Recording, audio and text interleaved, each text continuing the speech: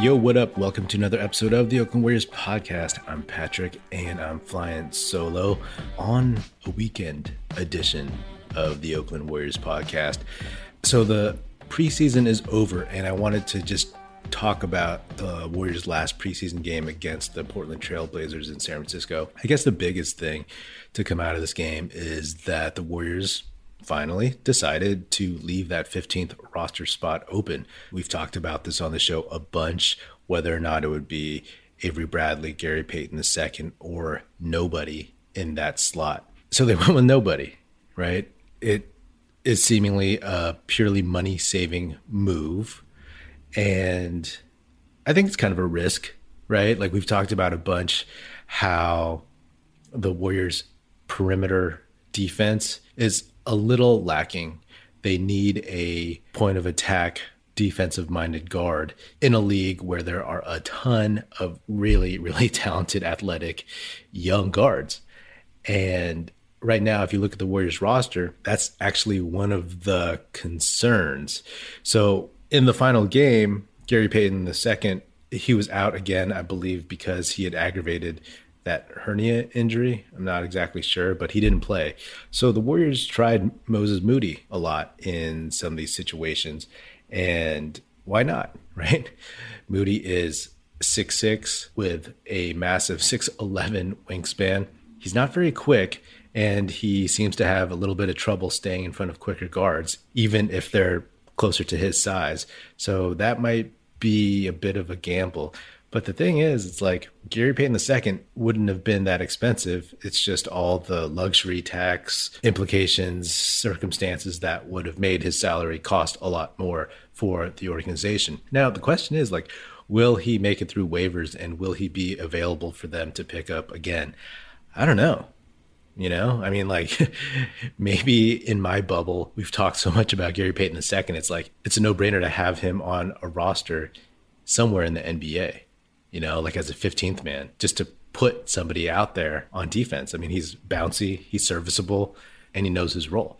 So if he doesn't make it through waivers, if another team picks him up, then, you know, I'm sure maybe the Warriors might be able to find a guy eventually, but they'll be in a really, really interesting spot going forward because what you noticed in this Blazers game, it's like some of their lineups are pretty unathletic, are a little stiff. You know, they don't have that backup point guard. You saw in the second unit that they went with a 3-guard look with Jordan Poole, Damian Lee, and Andre Iguodala, right? I mean, I guess technically Iguodala could be small forward, but basically 3-guard lineup. So they had 3 guys who could initiate, bring up the ball, start the offense, all that jazz. But obviously, none of those guys is anyone who's going to stop Damian Lillard, stop De'Aaron Fox, stop Kyrie Irving. But, you know, Kyrie Irving, he's pretty much stopped himself for the season. Andre obviously could have done it even just a few years ago, but he is, 37, 38. He's not going to be able to do that on the regular. So it's going to be really interesting to see how this situation evolves moving forward. Like I've said in previous episodes, it's not my money. So I'm like, I wanted them to keep somebody. Whoever deserved that spot, that 15th spot, I wanted them to sign somebody, and obviously wanted Gary Payton II. I thought he was the best fit overall. I mean, if you were waiting for someone on the buyout market, then you could have just signed somebody to a non-guaranteed and cut them or whatever, and then signed who you really wanted. I mean, when you have a chance to maybe address or put a Band-Aid on one of your team's potential fatal flaws, then wouldn't you do it? It's a bit of a gamble trying to see if you could save a little money and hoping that GP2 will still be there. If not, you're going to have to dig around and find somebody else, but I don't know if you'll find anybody that cheap of that quality of player. We'll see. I'm pulling for Moses Moody. He had a pretty good game.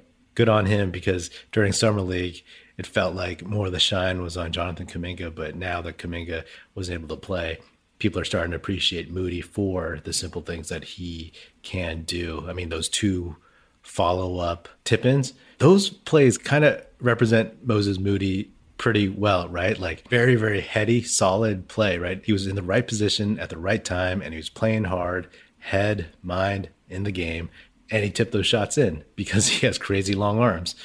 It also kind of typifies him because they were great plays, but they weren't like spectacular. He does the smart stuff, the glue stuff, maybe without as much flair as some other guys might. He didn't throw these putbacks down with a ton of force, you know. They're just tip-ins. I mean, he fell over on the first one. He's a great guy to have on the team. And I think now that you actually look at this Warriors lineup, you're like, wow, now they have a guy who can play solid team defense, even as a rookie. I'm sure he'll make mistakes, but a dude who can also hit threes consistently. That corner three, you know, I mean, that's going to be his shot. And the Warriors also cut Michael Mulder because it was clear that he was not going to be on the 15-man roster. It was never a question. And he might end up as a two-way, but like I've said before, if you look at Mulder and you look at Moses Moody, it's like Moody's taller, better. He's younger, and you want to develop him. And who knows? Maybe Moses Moody, unlike Michael Mulder, will actually hit some shots in the clutch. I mean, at the very least, when the Warriors play some quick, fast backcourts, talented backcourts, hey, they have Moses Moody's 6 fouls to throw out there if they need to. I like Jordan Poole's game against the Blazers. The Blazers focused on Poole a little bit more after seeing him and after kind of looking at his tendencies a little bit. But, you know, he stayed with it, and he got his eventually a little bit of a slow start when it was just him as the main scorer on the court. But that's part of it, right? People are going to pay more attention to him, and they'll scout him, and they'll look at what he likes to do, and he'll just have to come up with counters. He'll have to adjust. I mean, he probably has some counters already for things, but he hasn't had to use them. So it'll be fun. It'll be really interesting to see him evolve as a basketball talent. Another week of the NFL season means another shot to win big at DraftKings Sportsbook, an official sports betting partner of the NFL. New customers can bet just $1 on any NFL game and win $100 in free bets if either team scores a point.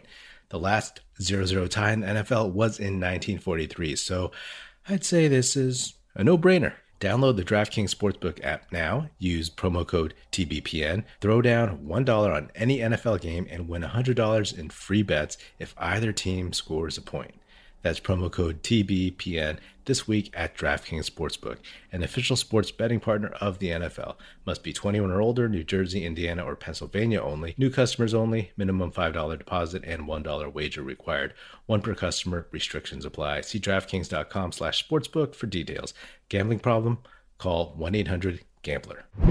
Steph, I mean, what can you say about that dude, right? Like, he went off, and if he scored more than 40 points in the final preseason game, I think this season can go a couple ways for Steph, assuming there's health for everyone. He has so much more help this year that obviously he won't have to do as much. He'll have more people scoring, and maybe he'll get more rest even this year. Or he has another MVP caliber season because he's way more open than he has been in the past. There was one play, I forgot who had the ball for the Warriors on the wing close to the corner on the left side, and it was in the first half, and I think Norman Powell was guarding Steph, and then the ball went out to this other Warriors player on the wing, and Norman Powell didn't know where to go. He was kind of dancing back and forth between Steph and the corner shooter because he doesn't want to leave Steph open.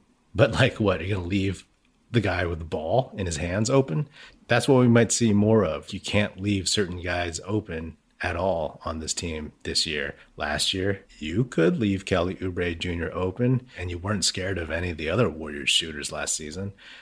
So we'll see. We'll see. I mean, you know, fingers crossed, knock on wood, all that superstitious good luck stuff. Please, let's have some health for the Warriors this season, and we'll see how it goes from there. A couple other notes. Bielitsa, I mean, I love that guy already. He has a little bit of attitude, got a little locked up with Marquise Chris, who I'm also a big fan of course, still.